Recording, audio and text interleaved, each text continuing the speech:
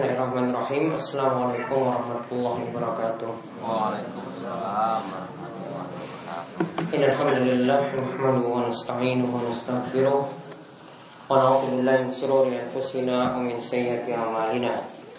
May yahdihillahu fala mudilla lahu wa may yudlilhu fala hadiya lahu. Wa asyhadu an la ilaha illallah wahdahu la syarika lahu wa asyhadu anna Muhammadan 'abduhu wa rasuluh. Allahumma salli ala nabiyyina wa sayyidina Muhammad wa ala alihi wa man tabi'ahu bi ihsan ila yaumil. Allahumma anfa'na bima 'allamtana wa 'allimna ma yanfa'una wa zidna ilma. Allahumma aslih lana dinana allati huwa ismatu amrina wa aslih dunyana allati fiha ma'ashuna wa aslih akhiratana allati fiha ma'aduna. Waj'alil hayata ziyadatan lana fi kulli khair waj'alil mauta rahatan lana min kulli syarr. Alhamdulillah, para jamaah sekalian, bapak-bapak, ibu-ibu yang semoga selalu dirahmati dan diberkahi oleh Allah Subhanahu wa taala. Kita bersyukur kepada Allah atas nikmat yang telah Allah anugerahkan kepada kita sekalian, sehingga pada kesempatan malam hari ini, seperti biasa pada pengajian malam Selasa, kita masih diberi nikmat untuk berkumpul di majelis yang mulia, dan kita senantiasa mohon kepada Allah Subhanahu wa taala semoga Allah memperbaiki setiap urusan kita, urusan dunia, urusan agama dan urusan akhirat kita, dan menjadikan kehidupan kita ini penuh dengan kebaikan serta memberikan kita keistiqomahan dan juga kemudahan dalam melakukan amalan-amalan kebajikan. Baik, untuk kesempatan kali ini kita kembali melanjutkan pembahasan kitab Bulughul Maram dalam pembahasan kitabul Jami' dari pembahasan Ibnu Hajar al-Asqalani. Terakhir yang kita bahas, atau kita masih dalam pembahasan tentang akhlak atau perilaku yang jelek. Dan yang kita bahas kali ini atau kesempatan malam ini adalah tentang bahasan Riya. Ya, tentang bahasan Riya.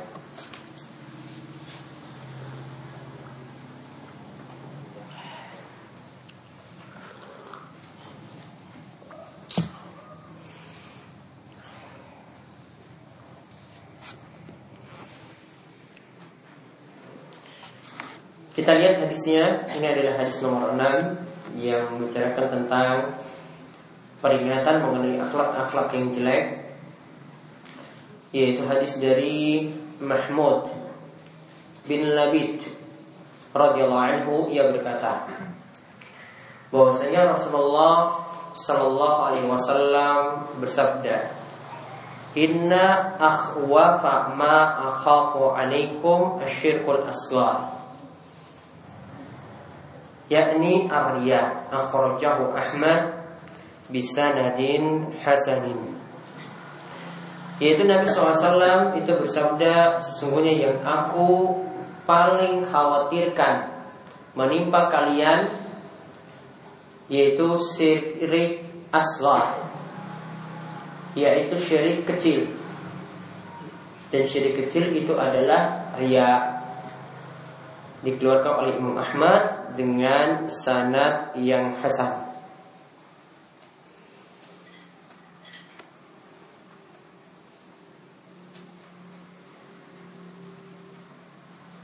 Intinya hadis ini adalah kesimpulannya hadis yang hasan. Perawinya perawi yang thiqah, namun kesimpulan yang lainnya menyebutkan di sini adalah hadis yang mursal, hadis yang dikatakan mursal sahabi, yang masih dikategorikan sebagai hadis yang bisa diterima.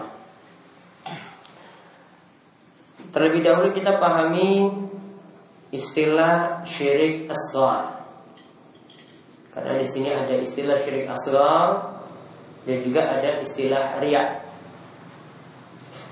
Syirik asghar pengertiannya adalah syirik yang tidak dikategorikan sebagai syirik besar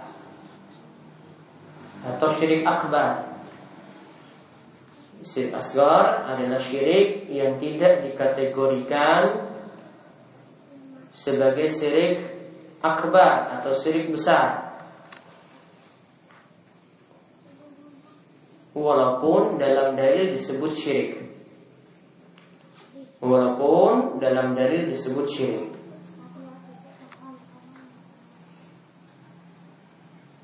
Atau pengertian sebagian ulama,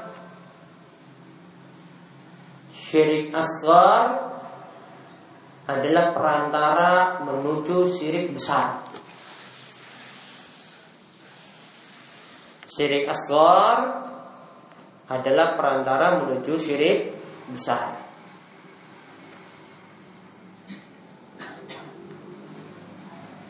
Contoh misalnya yang berdasarkan definisi pertama tadi, yaitu syirik asghar.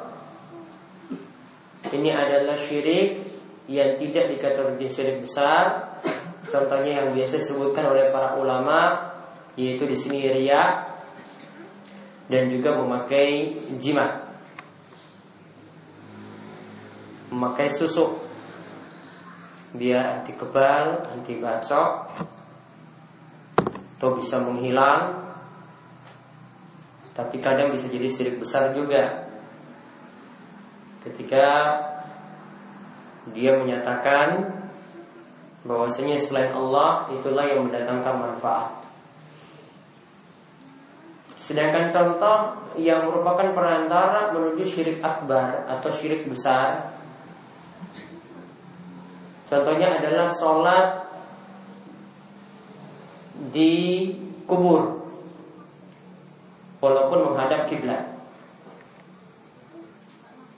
yaitu menganggap lebih afdal sholat di kubur. Jadi lebih khusyuk di situ, lebih tenang, lebih menghayati, lebih mudah menangis. Atau juga bentuknya berdoa di kubur dianggap lebih afdal, dianggap lebih utama daripada berdoa di masjid. Karena ada yang punya anggapan seperti itu, jauh-jauh ke kuburan mana? Kuburan para wali, kemudian berdoa dengan sengaja di situ, menganggap ini lebih afdal daripada berdoa di musola al-amin. Ya, ini nggak ada keutamaannya. Jauh-jauh pergi ke Jawa Timur misalnya, ya, kemudian berdoa di sana, menganggap lebih afdal di kuburan wali daripada di masjid.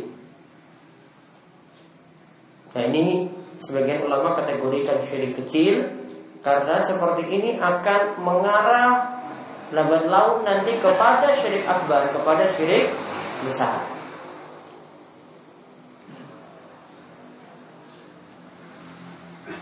Kemudian apa perbedaan syirik asghar, yaitu syirik kecil, dan syirik besar? Ya, apa perbedaan syirik asghar dengan syirik besar atau syirik akbar?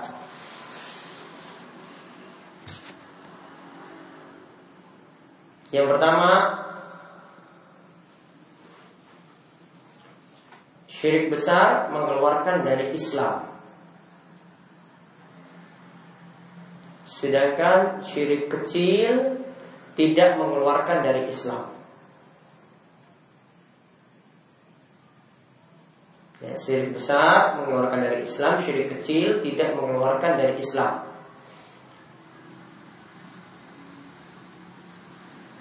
Yang kedua, syirik besar mengakibatkan kekal dalam neraka,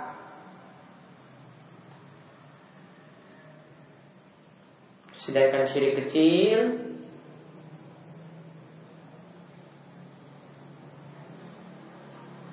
dengan kehendak Allah masih bisa mendapat siksa, tapi tidak kekal.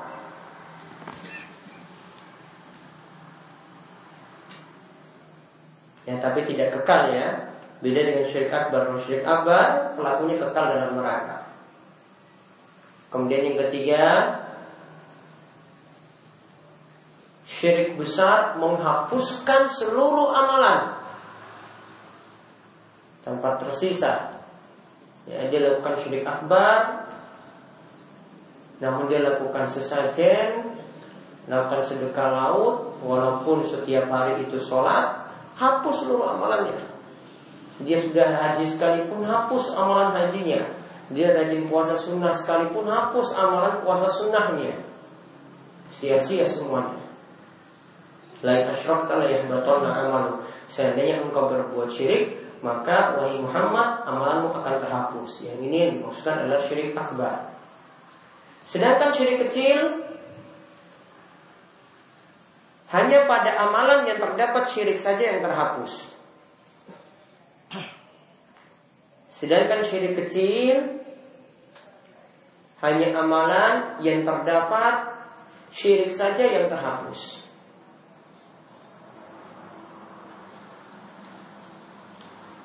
Misalnya dia datang ke majelis ilmu, dia ngaji, cuma tujuannya ingin tenar, cuma tujuannya ingin cari dunia, cuma tujuannya untuk urusan-urusannya itu mudah, tidak mengharap pahala, tidak ingin tambah ilmu, tidak ingin memperbaiki diri, ya, tidak niatan-niatan yang baik, semua niatan dunia, maka amalannya menuntut ilmu tadi terhapus.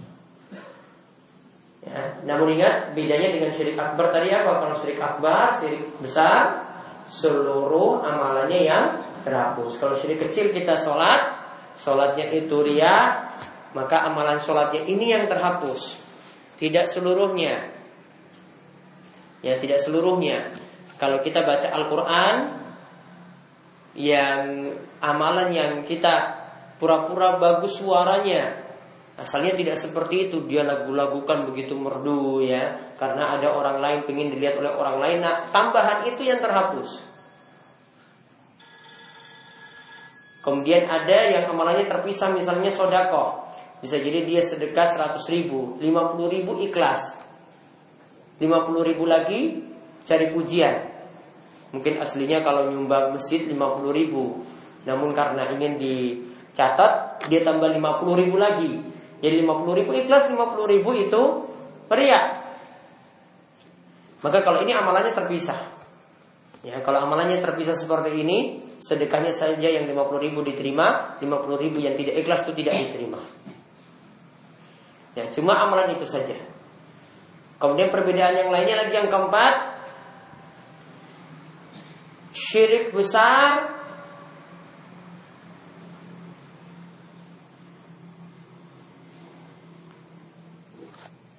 karena menunjukkan satu ibadah secara utuh kepada selain Allah. Di satu ibadah secara utuh kepada selain Allah.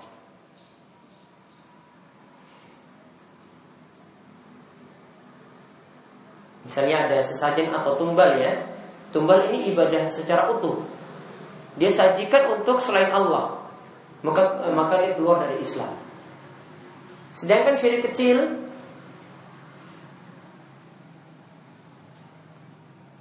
ya, bukan amalan secara utuh yang dia tujukan pada selain Allah. Karena bukan seluruh sholatnya, ya, dia tujukan kepada selain Allah, bukan seluruh sholatnya, cuma bagian tertentu saja. Sebenarnya sejak awal dia itu tujukan, ini saya sholat untuk selain Allah, syirik besar. Namun yang dia cari cuma pujian orang.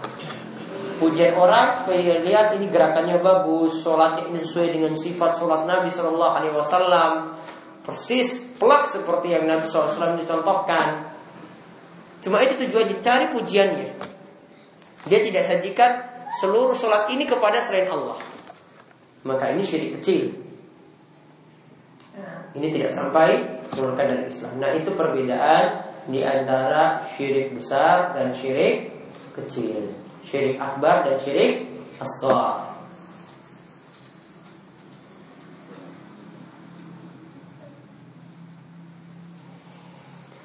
Adapun di sini disebut riya, ya para jamaah sekalian, riya itu dari kata ro'a, melihat.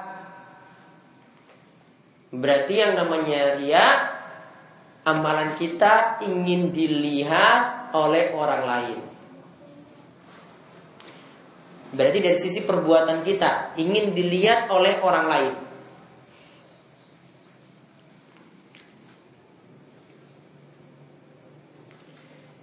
Ada yang mirip dengan riya, yaitu sum'ah. Ya, ada yang mirip dengan riya, yaitu apa? Sum'ah. Kalau sum'ah itu ucapan kita atau ya, pokoknya ucapan kita ini ingin didengar oleh orang lain. Jadi sum'ah itu lebih pada indera pendengaran. Kalau riya itu penglihatan, indera penglihatan. Kalau sum'ah itu kepada pendengaran. Jadi orang-orang tahu, oh ini nyumbang 100.000. Jadi suara ini sampai ke orang lain, pengen orang lain itu memujinya. Kalau riya itu lihat orang sholatnya itu bagus sekali, atau ketika nyumbang dia pura-pura nyumbang terang-terangan supaya orang-orang itu pada tahu. Nah itu riya. Intinya dua-duanya itu sama-sama cari pujian, namun yang satu itu dalam perbuatan, yang satu itu bentuknya itu pendengaran yang kita nanti dengar.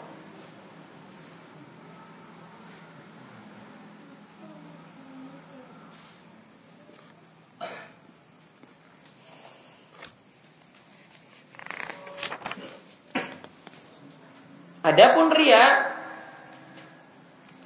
ini bisa kita bagi menjadi 3. Riya ini bisa kita bagi jadi 3. Jadi ibadah yang tercampur riya nanti kita kaji.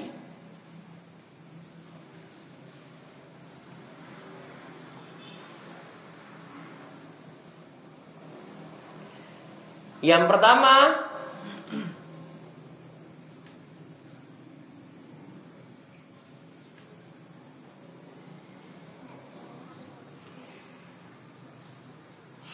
awalnya ibadah sudah dibangun dengan riya, sudah diawali dengan riya.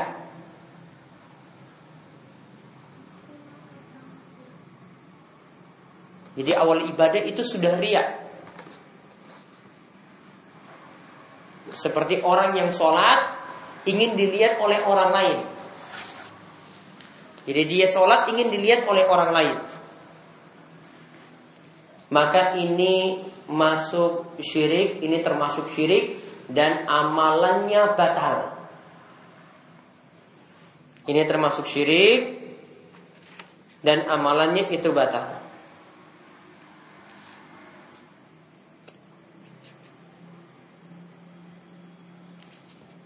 Sebagaimana disebutkan dalam hadis qudsi, Allah berfirman, "Ana agnas syuraka ani syirki, mana amila amalan asyraka fihi ma'i ghairi taraktuhu wa syirkahu." Aku tidak butuh kepada sekutu-sekutu dalam hal berbuat syirik, kata Allah. Barang siapa melakukan amalan lantas dia menyekutukan aku dengan selainku, maka aku akan meninggalkan amalan syiriknya dan juga sekutu-sekutunya. Jadi Allah tidak butuh pada kesyirikan, tidak butuh pada tandingan-tandingan. Artinya orang yang berbuat syirik seperti itu, sejak awal dia berbuat syirik, amalannya tidak diterima. Sudah dicatat dia pelaku kesyirikan. Jadi misalnya dia dari awal sudah, oh saya sholat ini untuk biar orang lain tuh tahu saya itu ya rajin sholat sunnah.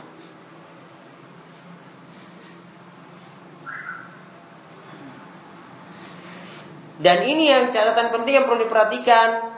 Riya bentuk pertama ini asalnya sifat orang munafik. Karena orang munafik itu bangun amalannya seperti itu. Dia pura-pura sholat di hadapan Nabi SAW supaya diakui sebagai muslim.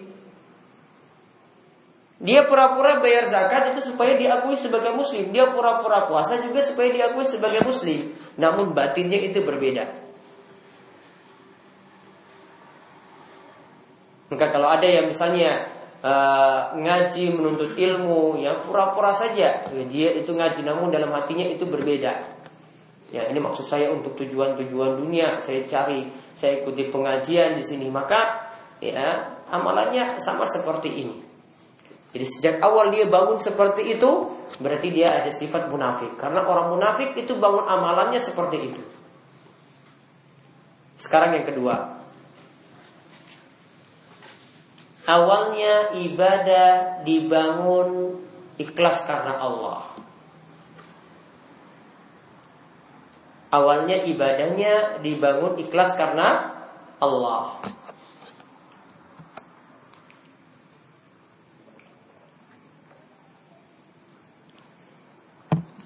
Jadi ini awalnya ikhlas. Lalu di tengah-tengah amalan tercampur riya. Lalu di tengah-tengah amalan tercampur riya.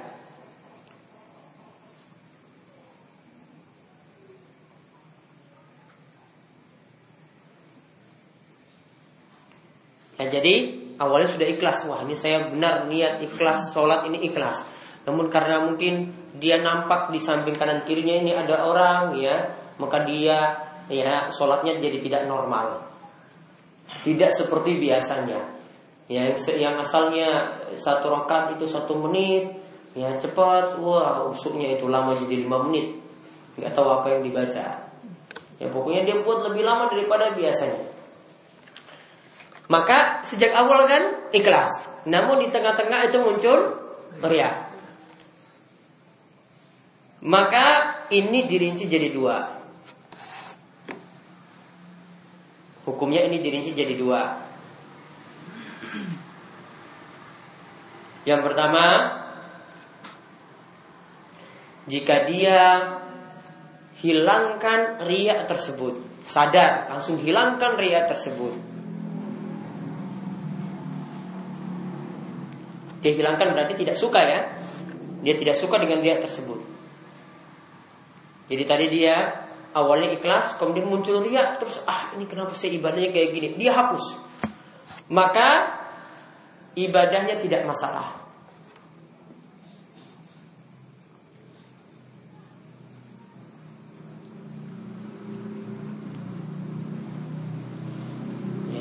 Jadi ibadahnya tidak masalah karena dia sudah berusaha untuk hilangkan. Dia berjuang untuk pada dirinya untuk menghilangkan riya tadi. Maka ini termasuk pada sabda Nabi SAW, Innallaha tajawaza an ummati ma hadasat bi anfusuha ma lam ta'mal aw tatakallam. Allah itu memaafkan dari umatku, ya, yang dimana mereka itu baru terbetik saya dalam hatinya, belum mengamalkan dan belum berbicara, maka seperti itu dimaafkan. Jadi mau terbetik untuk riya, dia sudah cegah. Artinya tidak dicatat seperti orang yang berbuat riya, dimaafkan.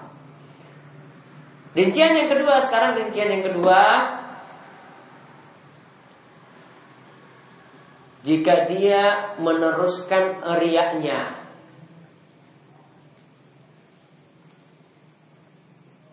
ya, jika dia meneruskan riyanya dan merasa tenang dengan riya tersebut,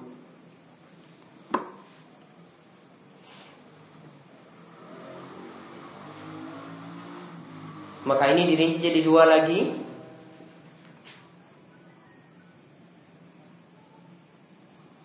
Yaitu jika ibadah, ya, rincian pertama untuk ibadah yang satu kesatuan.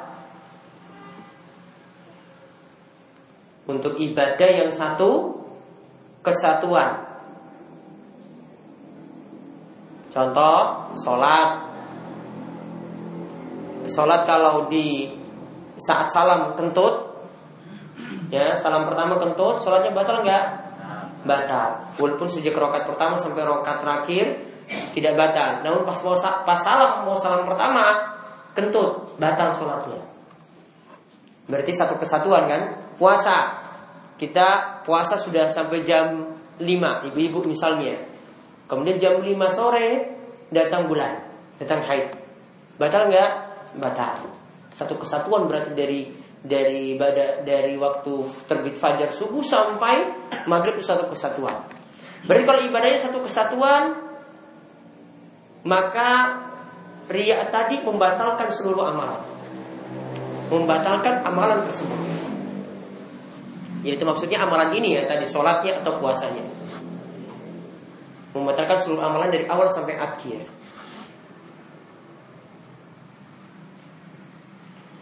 Sedangkan rincian yang kedua, jika ibadahnya bukan satu kesatuan.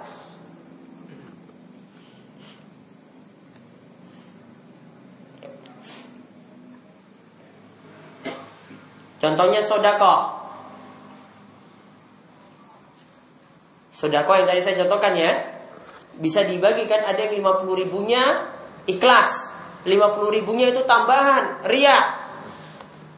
Berarti kalau bukan satu kesatuan, amalan yang riya itulah yang tidak diterima.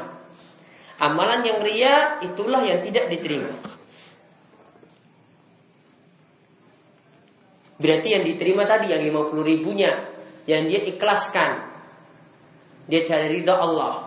Berarti yang tidak ikhlas, yang riya tidak diterima.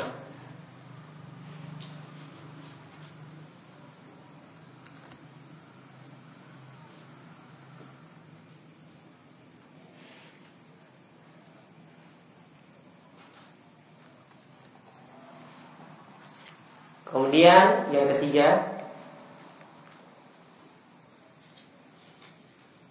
ada pujian yang datang setelah beramal. Ada pujian yang datang setelah beramal.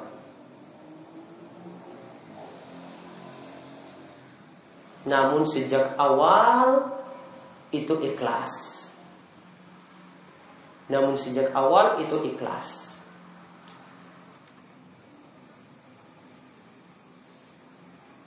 Maka untuk yang ketiga ini tidak merusak amalan. Ya, dia tidak merusak amalan. Dan itu adalah berita gembira yang disegerakan bagi orang-orang yang beriman. Nabi katakan tilka ajilu busyral mu'min. Itulah berita gembira yang disegerakan bagi orang-orang beriman. Misalnya saja ya, sedekah, dia nyumbang masjid, dia diam-diam nyumbang 100 juta. Nyumbang 100 juta. Diam-diam sudah nulis hamba Allah. Namun dicek-cek sana sini, orang-orang tahu, oh itu yang nyumbang itu bapak ini. Awalnya dia sudah sembunyikan amalannya, ternyata orang-orang pun tahu. Kalau sejak awal itu ikhlas, dia tidak cari pujian sama sekali, maka tidak ada masalah. Itu adalah berita gembira yang Allah segerakan bagi orang-orang yang beriman. Artinya amalan yang awalnya sir, sembunyi-sembunyi, akhirnya jadi alaniyah, akhirnya jadi ditampakkan oleh Allah. Itu tidak merusak amalan. Amalan yang ikhlas ya tetap ikhlas. Namun tetap ketika orang yang dipuji seperti itu tadi, dia tetap jaga ya dirinya, tidak sampai ujub, tidak sampai sombong. Karena kalau muncul ujub sombong, maka itu dosa tersendiri.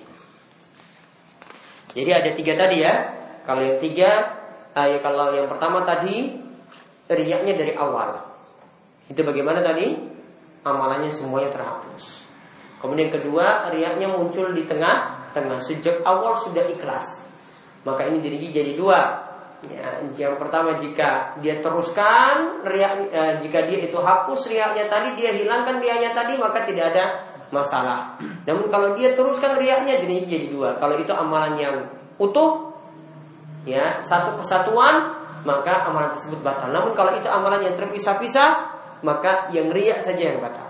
Baru yang terakhir tadi, riaknya atau pujiannya muncul setelah beramal. Itu tidak membuat amalnya jadi rusak ya. Itu adalah berita gembira yang disegerakan bagi orang beriman ya di dunia.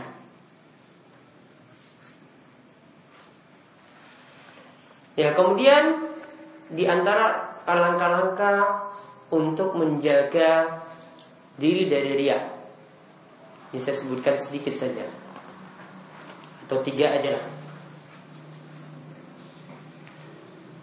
Cara untuk menjaga diri dari riya.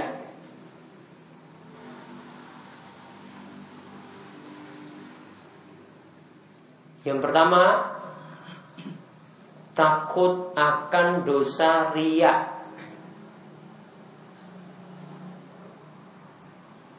Takut akan dosa riya yang dapat menghapuskan amalan.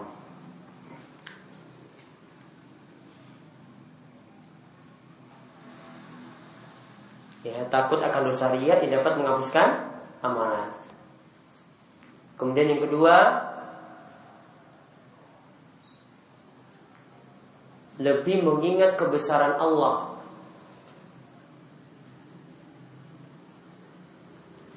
Lebih mengingat kebesaran Allah daripada makhluk yang hina. Jadi kalau dia ingin cari pujian manusia, manusia ini tidak ada kedudukan apa-apanya dibanding dengan Allah. Allah itu maha besar, balasannya itu lebih besar. Manusia kalau kita dipuji pun kita tidak dapat keuntungan apa-apa, cuma pujian dari lisannya saja. Dan sedangkan dari Allah pahalanya lebih besar. Dan yang memuji adalah Allah Subhanahu wa taala. Maka yang diharapkan itu pahala dari Allah. Dan catatan yang perlu diperhatikan, kalau kita beramal itu cari pahala, itu disebut ikhlas. Kalau kita beramal itu cari surga, itu disebut ikhlas.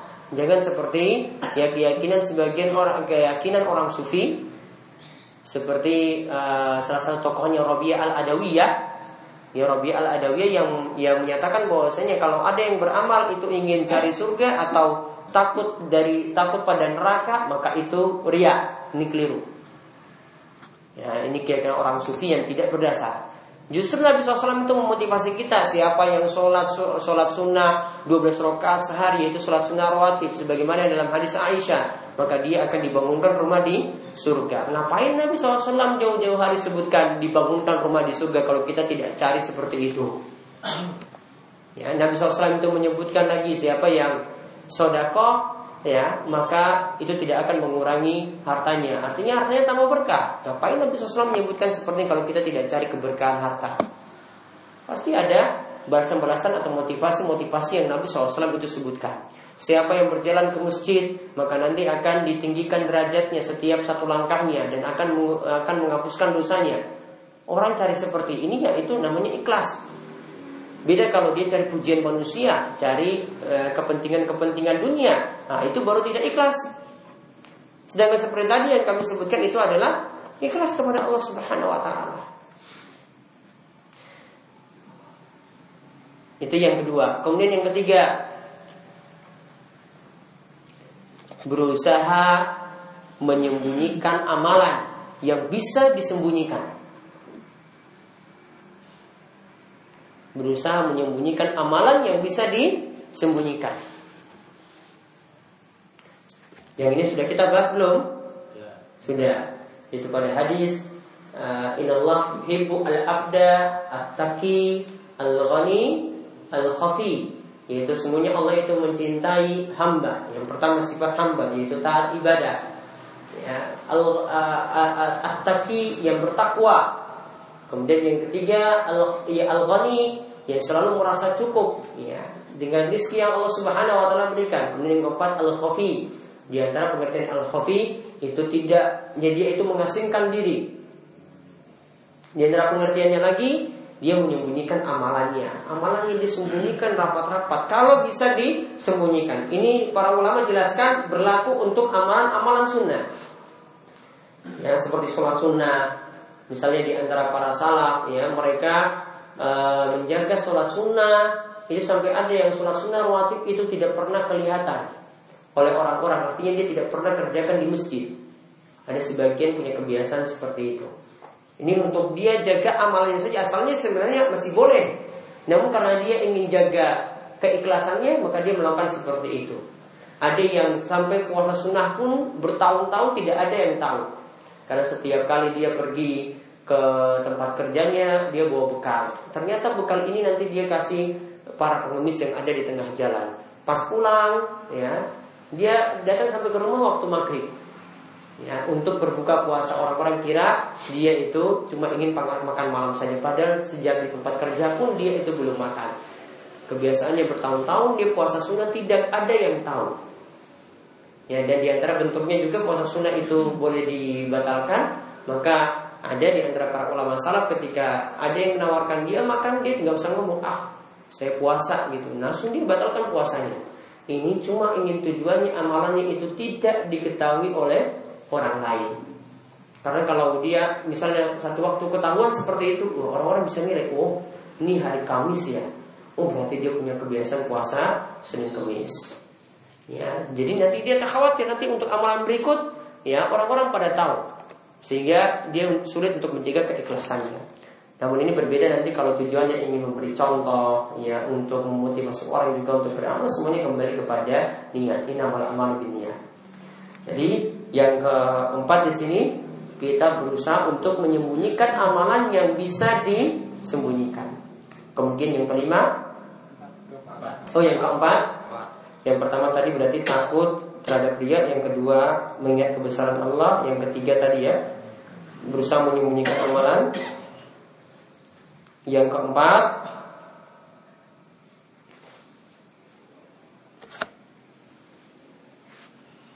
berusaha untuk tidak tenar atau tidak cari ketenaran.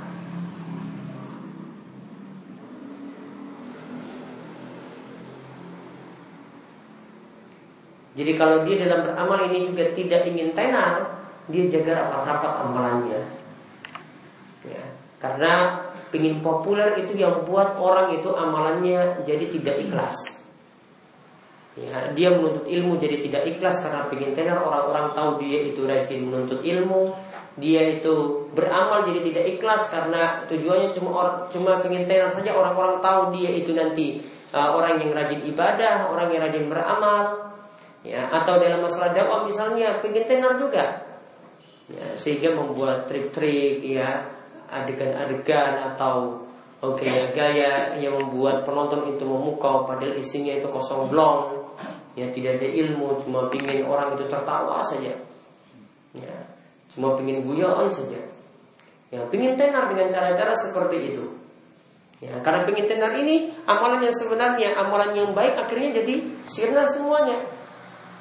Padahal para ulama dahulu itu jaga betul seperti ulama-ulama besar yang ada di masa silam. Misalnya Abdullah bin Al-Mubarak, dia ini ulama besar. Namun ketika ada yang pada ngantri untuk ngambil air, ya, dia tetap ikut ngantri seperti biasa. Dia tidak bilang, wah saya ini Abdullah bin Mubarak, kenapa saya tidak didahulukan saja di depan. Dia tetap ngantri di belakang, ingin rebut-rebutan juga dengan orang.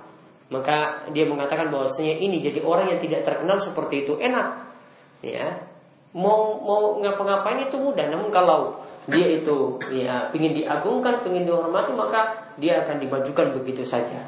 Mungkin pas ngantri di rumah sakit, pas ngantri di tempat-tempat seperti itu, mungkin dia dimajukan seperti tadi. Sehingga nanti kalau dia mau beramal pun jadi sulit karena semuanya serba ingin populer, ingin tenar, ya, ingin cari popularitas. Nah, dan ini yang kita saksikan dari sebagian dai-dai yang ingin tenar seperti itu. Nah, itu langkah-langkah atau beberapa cara untuk menghindarkan diri dari riya. Yang lawannya adalah ikhlas. Ya, yang lawannya itu adalah ikhlas. Jadi intinya di sini, ya, riya itu begitu berbahaya sampai Nabi SAW itu mengatakan sesuatu yang paling aku khawatirkan kepada kalian. Ini Nabi SAW itu katakan kepada kaum muslimin. Namun ini yang dimaksudkan sini adalah kaum muslimin yang mau perhatian dengan amalan ini. Karena ada yang tidak mau perhatian dengan amalan ini, yaitu yang paling dikhawatirkan syirik asghar, ya. Karena syirik ini dalam bahasa lainnya disebut syirik khafi. Kenapa disebut syirik khafi? Karena ada yang karena kalau kita lihat orang ini beramal, orang yang riya ini beramal, kita tidak tahu ternyata dia itu amalannya riya, samar sekali. Kita tidak mengetahuinya. Dia sedekah tadi, kita tahu ikhlas atau tidak, kita tidak tahu juga. Dia ternyata sedekah, ternyata Allah menilai dia itu tidak ikhlas. Allah yang nilai. Ya, maka syirik asghar juga biasa disebut dengan syirik khafi. Karena syiriknya itu samar. Ya, kita yang lihat tidak tahu. Dan ingat ini berarti kalau kita katakan syirik khafi, berarti amalan tersebut itu adalah amalan, ya, yang ada di batin. Sedangkan manusia itu cuma bisa menilai dari lahiriahnya saja. Ya, manusia itu cuma bisa menilai dari lahiriah, tidak bisa menilai dalam hati. Oleh karena itu tidak pantas juga kita katakan, orang ini sedekahnya itu riya. Dari mana kamu tahu itu riya? Sedangkan riya itu amalan apa? Amalan batin, amalan hati. Ya, tidak bisa kita tahu kecuali dia omongkan, saya ini tadi cari pujian saja dari orang-orang, makanya saya sedekahnya banyak. Nah, itu baru kita tahu indikasinya kalau dia itu adalah riya. Namun kalau tidak dia omongkan, asalnya kita harus hukumi bahwasanya amalannya pokoknya seperti itu saja. Maka kalau ada yang rajin ibadah, ya mungkin sampai jidatnya itu ireng, hitam, maka jangan suuzon pada dia. Ya, jangan suuzon, sikap kita jangan orang ini jidatnya mau paling digosok-gosok terus di sajadahnya biar orang-orang tahu dia itu rajin sujud. Ya, itu kan sudah suuzon kan? Padahal kita tidak tahu ibadahnya. Maka sikap kita gimana nilainya? Sudah kita anggap, mudah-mudahan saya rajin ibadah seperti dia lah. Masya Allah dia itu ibadahnya paling husnuzon kepada dia. Dia itu ibadahnya rajin sekali sehingga nampak seperti itu. Saya sudah belajar bertahun-tahun kok saya tidak bisa ibadah rajin seperti dia. Nah, jadi kita punya sikap husnuzon. Ya, jangan malah jadi suuzon. Ini orangnya ini pengen cari pujian saja. Dia keluarkan dompet kasih sodako 500.000 misalnya, kita juga suuzon pada dia. Ini paling tidak ikhlas, paling cuma cari pujian saja. Ya, ada tujuan-tujuan yang lainnya. Boleh jadi juga sebagian yang sudah naik haji misalnya disebut namanya dengan Pak Haji, padahal itu cuma sebutan orang-orang. Ya, kemudian kita dengar namanya disebut dengan Pak Haji. Wah, ini gaya sekali, ini mudah-mudahan sudah naik haji. Ya, gaya sekali ya, pamer-pamer namanya pakai haji, padahal itu panggilan dari orang. Dia nggak buat-buat. Ya, dia nggak suruh orang lain mencatat, itu cuma orang. Mungkin kalau dia tahu juga pun dia nggak mau namanya itu disebut seperti itu.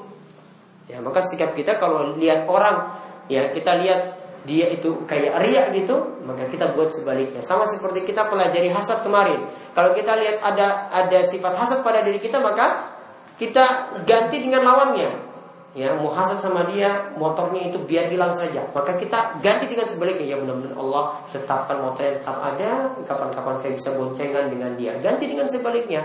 Maka kalau kita juga suuzon, orang lain itu bisa riya, maka ganti dengan sebaliknya. Jangan punya sikap seperti itu. Kita husnuzon, ya, dia ini adalah orang yang rajin beramal dan seterusnya. Karena sekali lagi yang namanya riya, ya, ini syirik asgor. Syirik asgor juga disebut dengan syirik khafi.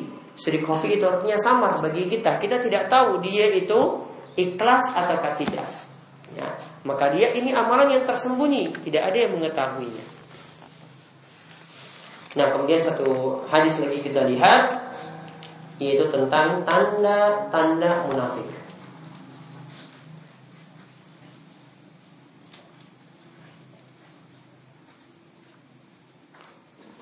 Yang kita bahas di sini tanda-tanda munafik, yaitu pada yang para ulama sebut dengan nifak amali. Di sini bukan nifak, bukan munafik i'tiqad, bukan munafik dari sisi keyakinan. Namun di sini munafik dari sisi amalan, lahiriahnya yang kita nilai. Yaitu ada hadis, ini nomor 7 dan juga pada nomor 8 dalam bab ini atau 1494 dan 1495 dari Abu Hurairah radhiyallahu anhu, ia berkata bahwasanya Rasulullah SAW bersabda, ayatul munafiki salasun. Tanda-tanda munafik itu ada 3. Yaitu kata Nabi SAW yang pertama, idza haddasa kadzaba. Jika berbicara dusta. Kemudian yang kedua, wa idza wa'ada akhlafa.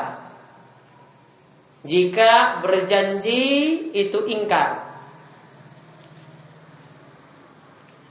Kemudian yang ketiga, wa idza tumina khana. Jika diberi amanat dia khianat. Jadi jika berbicara dusta, jika berjanji dia ingkari, kemudian jika diberi amanat dia khianat. Hadis ini muttafaqun alaih, diriwayatkan oleh Imam Bukhari dan Muslim. Walahuma juga diriwayatkan oleh Imam Bukhari dan Muslim min hadisi Abdullah bin Amr. Dari hadis Abdullah bin Amr bin Al-As. Ya, ini pernah saya sebutkan Abdullah bin Amr bin Al-As.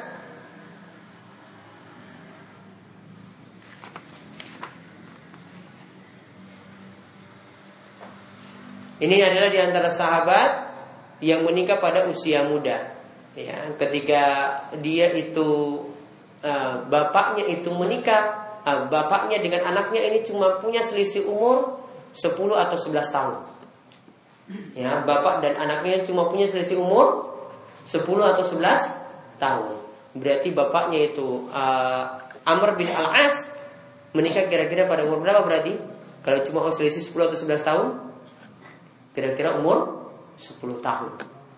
Ya, kira-kira umur 10 tahun atau 9 tahun itu sudah nikah dan punya anak tadi, Abdullah bin Amr bin Al-As.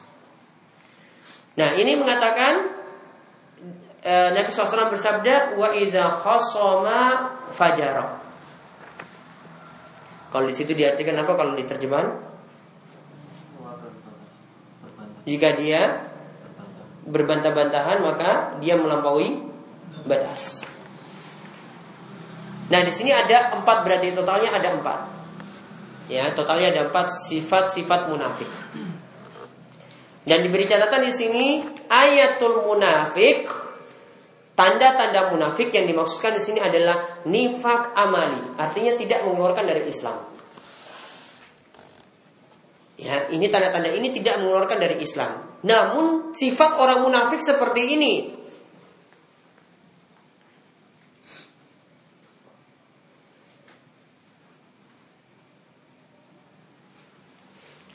Dan yang namanya nifak dan orangnya itu disebut munafik, itu adalah sifat yang menampakkan kesolehan, sifat yang menampakkan kesolehan, namun menyembunyikan sifat jelek dalam hati. Namun menyembunyikan sifat jelek dalam hati. Ini munifak atau munafik, itu seperti itu pengertiannya. Dia menampakkan kesolehan, menampakkan sifat-sifat yang baik, namun berbeda dengan hatinya.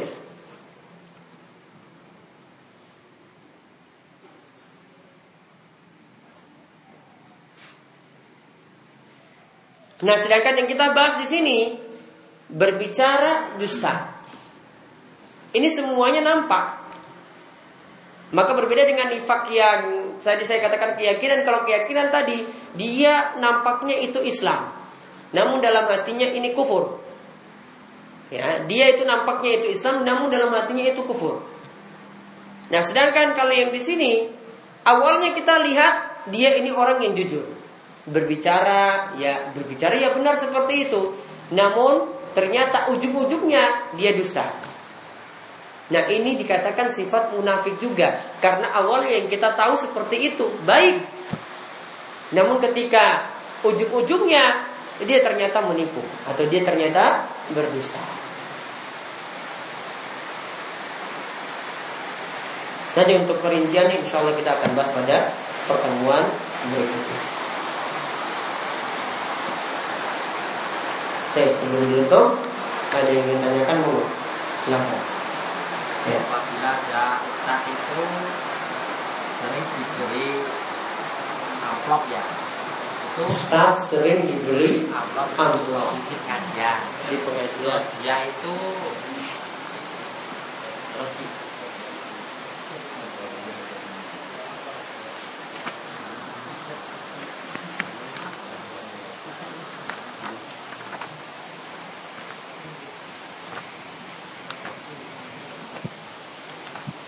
sekali lagi, kalau ada pengajian itu banyak ustadz itu diberi amplopan. Nah, terus amplopan itu dia mengisi dengan cara kebanyakan humor. Karena yang sering laku itu kebanyakan humor daripada seriusan.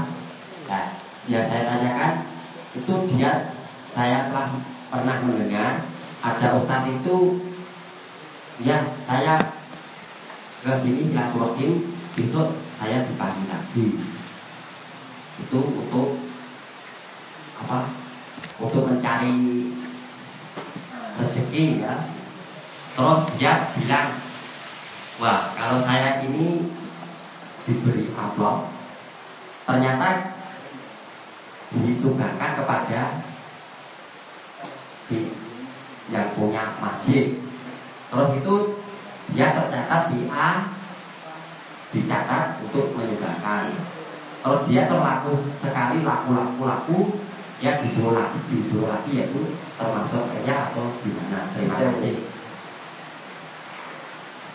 Jadi seseorang yang ceramah kemudian mendapatkan amplop, apakah kita bisa katakan dia itu riya ataukah tidak? Intinya ini kembali ke amalan hati. Namun baiknya untuk masalah ngisi seperti itu, biar selamat dari riya, tidak tetapkan tarif. Paham? Tidak tetapkan tarif, karena sebagian kan yang kalau sudah terkenal di TV, ya dia mau datang di tempat kalau ada tarif tinggi. Baik, saya mau ke Imogiri, ya berapa tarifnya Pak? Ya kalau cuma kasih 1 juta, Pak, saya biasanya 20 juta baru saya mau datang ke situ. Nah kalau tarif ini ditetapkan, nah ini cenderung untuk cari dunia. Ya, karena dia potokannya pada tarif. Ada yang sampai dai itu yang nolak untuk ngisi gara-gara tarifnya kurang. Ya, kurang gede. Ya, karena kurang jadinya tidak mau ngisi. Nah, ini berarti sudah ada kecenderungan untuk cari dunia. Jadi amalannya jadi sia-sia. Namun kalau asalnya dia datang kemudian dia terima, yang kita tidak bisa menunjuk dia itu riya. Karena ini kembali ke dalam amalan hati. Karena tidak ada indikasi yang membuktikan kalau dia itu riya dan seterusnya. Ada lagi? Ya, bagus. Apakah itu termasuk menjual ayat? Menjual ayat yang dimaksudkan itu kalau ayatnya tadi ditafsirkan sesuai kehendak orang yang pesan. Ini tidak sesuai dengan kehendak Allah dan Rasul. Itu yang dimaksud tercela. Ya, dia menjual ayat-ayat Allah itu maksudnya seperti itu. Kalau dia sampaikan seperti apa adanya, mau orang suruh rubah hukumnya, terus Ustaz ini gimana kok hukumnya haram? Ya tetap hukumnya haram, mau ubah-ubah nggak bisa. Dia tidak ubah-ubah apa-apa dari ayat tersebut, dari hukum yang ada. Dia tidak dikatakan menjual ayat. Kalau dikatakan menjual ayat itu kalau dia ubah-ubah tafsirannya sesuai dengan orang yang pesan. Makanya di antara langkah juga untuk ikhlas, kalau para ulama lakukan dahulu, mereka betul-betul menjauhi dari penguasa. Karena kalau mereka dekat-dekat dengan orang yang punya kekuasaan, orang yang punya harta, bisa jadi tidak ikhlas gara-gara ya kecenderungan dia ngikut pada apa yang dikatakan oleh penguasa tersebut. Ngikut pada orang yang ngikut pada orang yang punya harta yang banyak. Dia nanti sesuaikan, nanti bawa ayat tadi sesuai dengan kemauannya. Pak maunya gimana? Mau ini jadi halal atau haram? Ya, dia bisa bawa. Kalau seperti itu baru namanya jual ayat-ayat Allah. Dia menukar, itu namanya menukar Al-Quran dengan dunia, itu namanya jual. Dan kalau dia sampaikan apa adanya, nggak bisa dirubah-ubah. Ada yang tanya ini hukumnya gimana, halal atau haram? Haram Pak, saya nggak bisa ubah-ubah hukum. Aturannya kayak begini, mau ikut ya monggo, nggak mau ya sudah. Nah berarti dia tidak menukar sama sekali, tidak menukar Al-Quran dengan dunia. Dia sampaikan apa adanya. Ada lagi?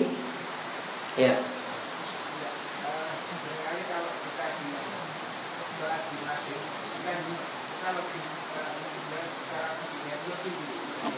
Kalau kita sholat di masjid itu lebih khusyuk dibanding di rumah.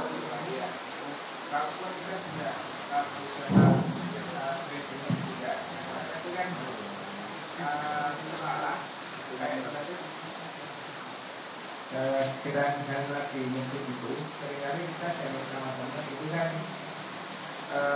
kayak lihat ya, jadi walaupun sebenarnya maksudnya kita di masjid itu tidak sebagai syiar, kita tentu juga ingin mengajak iman gitu Pak. Kira-kira gimana? Baik. Jadi perlu dibedakan ada amalan yang kita lakukan karena manusia, itu riya. Dan juga ada amalan yang ditinggalkan karena takut omongan orang, itu juga bisa disebut riya. Ini terutama untuk amalan yang wajib. Harusnya kita itu lakukan sholat, laki-laki itu sholat di masjid. Terus karena takut, wah tadi saya kalau sholat di masjid, ya orang-orang nanti nuduh saya, kamu ini kalau di masjid, ya ini ingin cari muka saja. Kalau tujuannya seperti itu, dia tinggalkan sholat di masjid gara-gara omongan manusia, maka jadi riya lagi. Maka asalnya untuk amalan yang wajib itu tidak perlu lihat omongan orang. Lakukan kalau ini memang kita harus nampakkan, ya tampakkan. Dan juga tidak perlu punya perasaan, wah kalau saya lakukan di masjid, nanti khusyuk saya di sini cuma karena saya di masjid saja, bukan karena di rumah. Tidak. Pokoknya karena ini kita dituntut di masjid, ya sudah kita lakukan di masjid. Maka amalan kita di rumah itu yang kita perbaiki. Oh saya harus khusyuk sama seperti saya ketika saya berada di masjid. Jangan tuduh, ya di masjid ini kok saya itu lebih khusyuk, ini ada apa-apa di sini, kok di rumah tidak bisa. Maka yang di rumah ini yang dibuat jadi khusyuk lagi sebagaimana di masjid. Maka jangan tinggalkan amalan karena omongan orang, itu tidak boleh. Ya jangan tinggalkan amalan karena omongan orang. Maka sebagaimana kata para ulama salaf, mereka katakan ada yang melakukan amalan karena manusia, itu termasuk riya, dan ada yang meninggalkan amalan juga karena manusia, dihukumi riya lagi. Maka hati-hati dengan dua hal ini.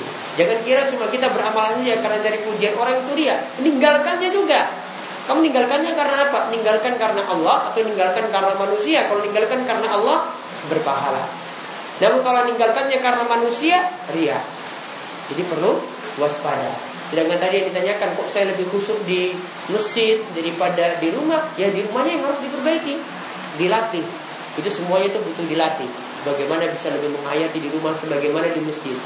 Ya karena di masjid, nah ini ujian bagi kita. Di masjid kita diuji dengan banyak orang di sekitar kita. Nah di rumah ini kita diuji bagaimana amalan kita ini bisa lebih khusyuk ketika kita sendirian. Riya keikhlasan kita lebih diuji ketika kita berada di rumah. Kalau itu berhasil, pahalanya ya kita akan dapatkan besar. Karena berusaha kita khusyuk juga dan berusaha kita menyembunyikan amalan juga ketika kita berada di rumah. Dan amalan yang seperti ini yang dilakukan di rumah, ini juga salah satu cara melatih diri untuk ikhlas. Karena tidak ada orang yang tahu. Makanya Nabi SAW itu katakan tentang sifat orang-orang yang baik. Nabi SAW itu katakan dia biasa memberikan makan kepada manusia, ya, dan dia sholat di malam hari ketika manusia itu sedang tidur. Kenapa Nabi SAW sarankan seperti itu? Karena ini amalan seperti ini melatih diri supaya tidak riya. Dia dilakukan di rumah itu bisa enggak? Kalau bisa dilakukan di rumah, maka dia akan menggapai keikhlasan dan terjauhkan dari sifat riya. Karena banyak orang yang tidak tahu. Maka latih ibadah di rumah dengan khusyuk dan berusaha ikhlas karena Allah Subhanahu wa taala. Ada lagi? Ya.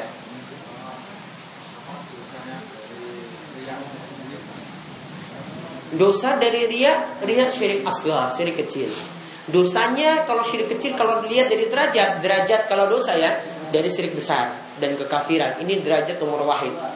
Setan akan mengiring manusia pada derajat yang pertama. Baru di bawah ini, kalau setan tidak berhasil, setan akan menggiring pada yang kedua, syirik asghar.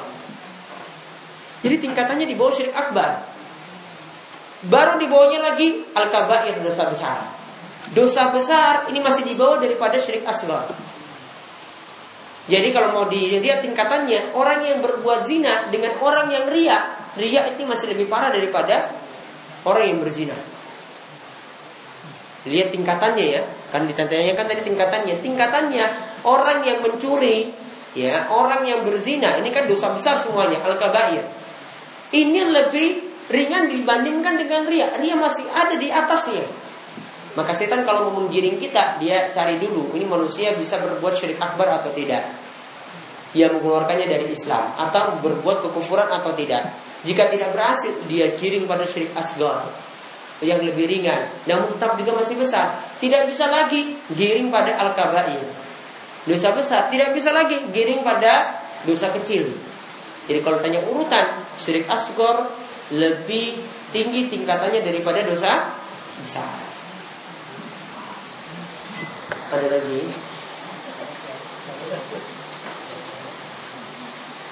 Ada lagi yang tanya? Ya. Tentang sikap.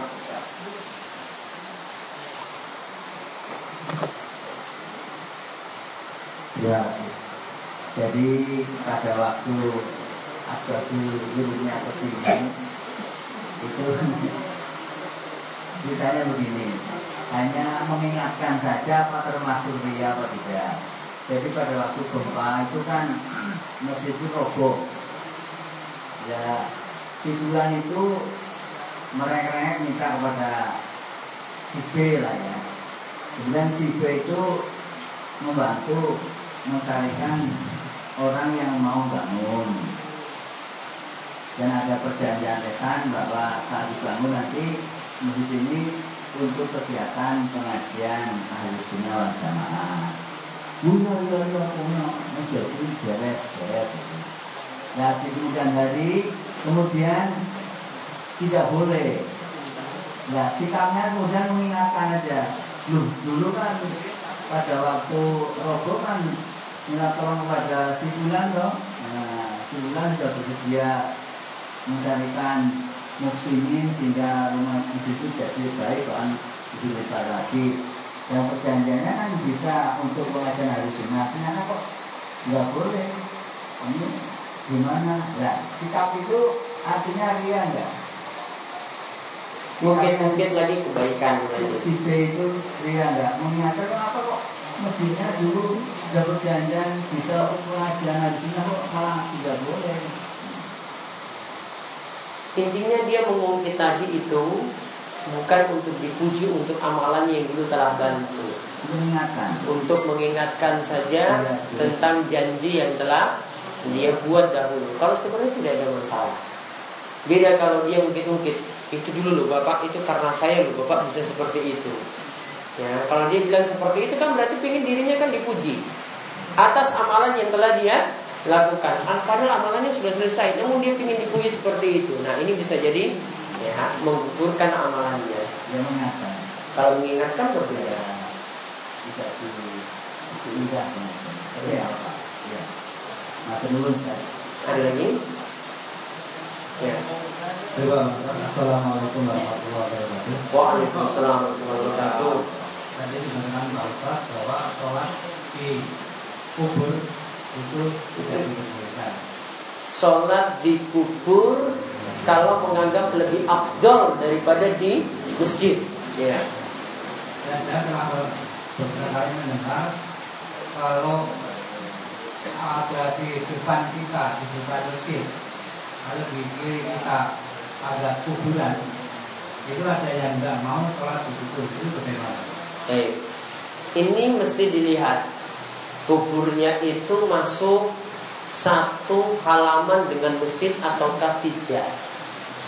Ya, kubur tadi satu halaman dengan masjid ataukah tidak.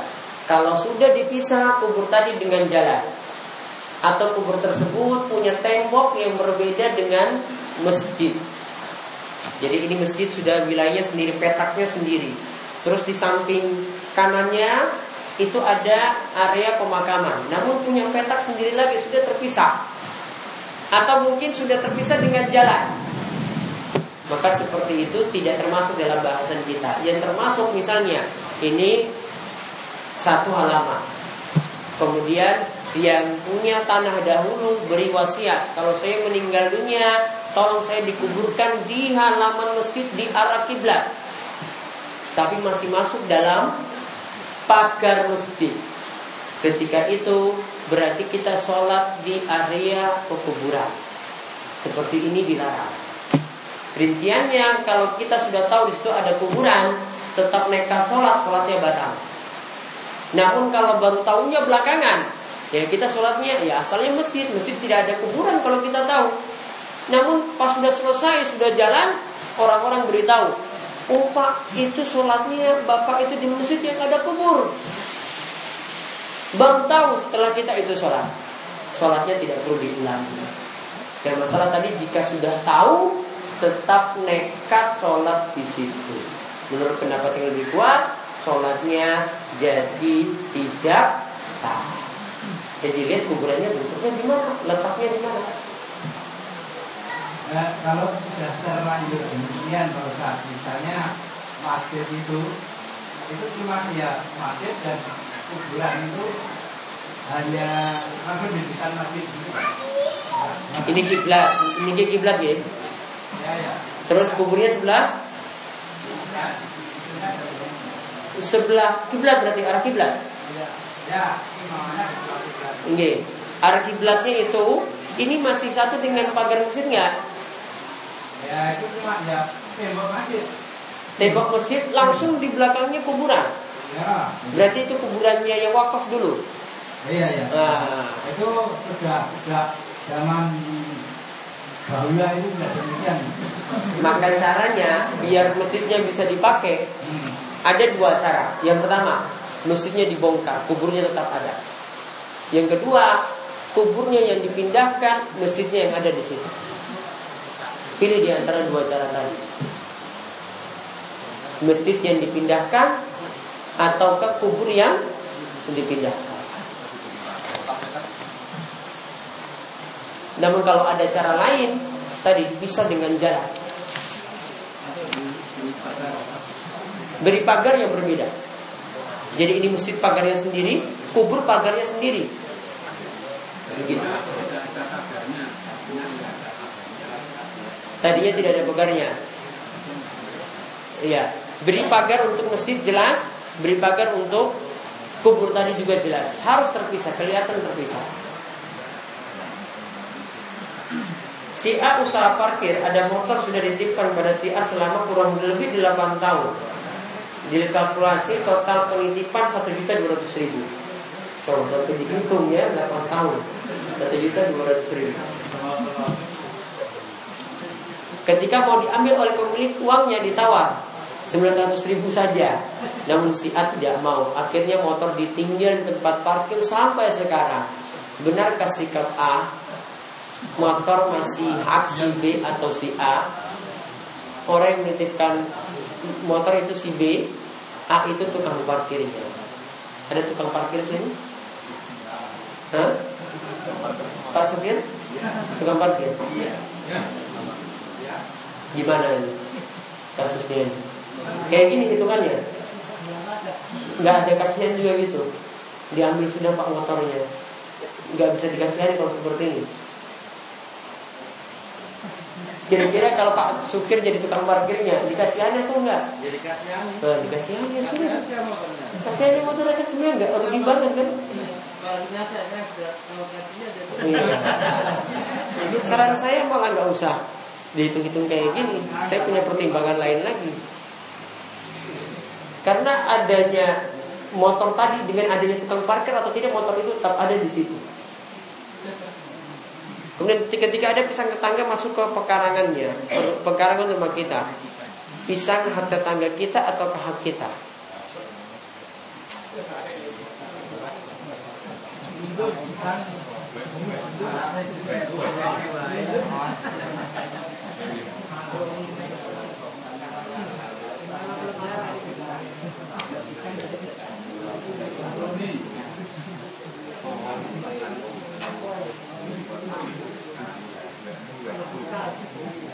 Ini belum bisa saya jawab.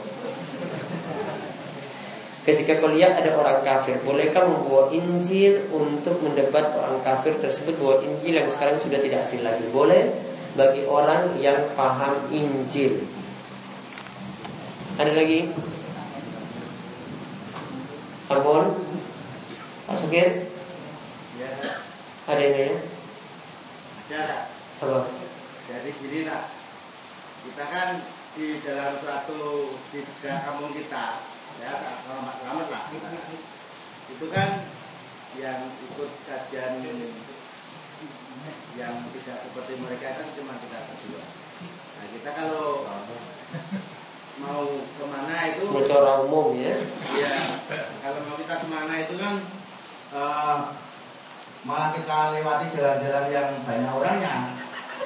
Nah itu saya nggak tahu itu apa riya apa tidak itu gimana Ustaz? Apa riya atau enggak? Iya. Hatinya gimana? Pokoknya maunya sih kita awalnya Mau ngaji aja gitu. mau ngaji yang berani ya kalau mereka itu nggak seperti kita kalau mau mereka mengapa. Seringan kita kan jadi bahan bimbingan orang-orang itu kan. Ya kalau tujuannya ngaji ya berarti niatnya sudah benar. Nggak apa-apa. Nggak apa-apa. Kalau tujuannya ini saya ini ngaji loh. Nah itu berarti. Saya kan mau lewat jalan sini yang katakan enggak. Aku tak mau Mas mau ke mana? Saya ikut aja kan saya enggak tahu. Ini ya kok ayo. Malah kalau ditinggalkan tadi pada jalannya cuma satu itu, wah saya takut dia jadi nggak usah ngaji aja. Malah jadi riya nanti. Karena dia tinggalkan gara-gara orang. Jadi enggak apa-apa. Ya jalan saja lurus saja. Bismillah.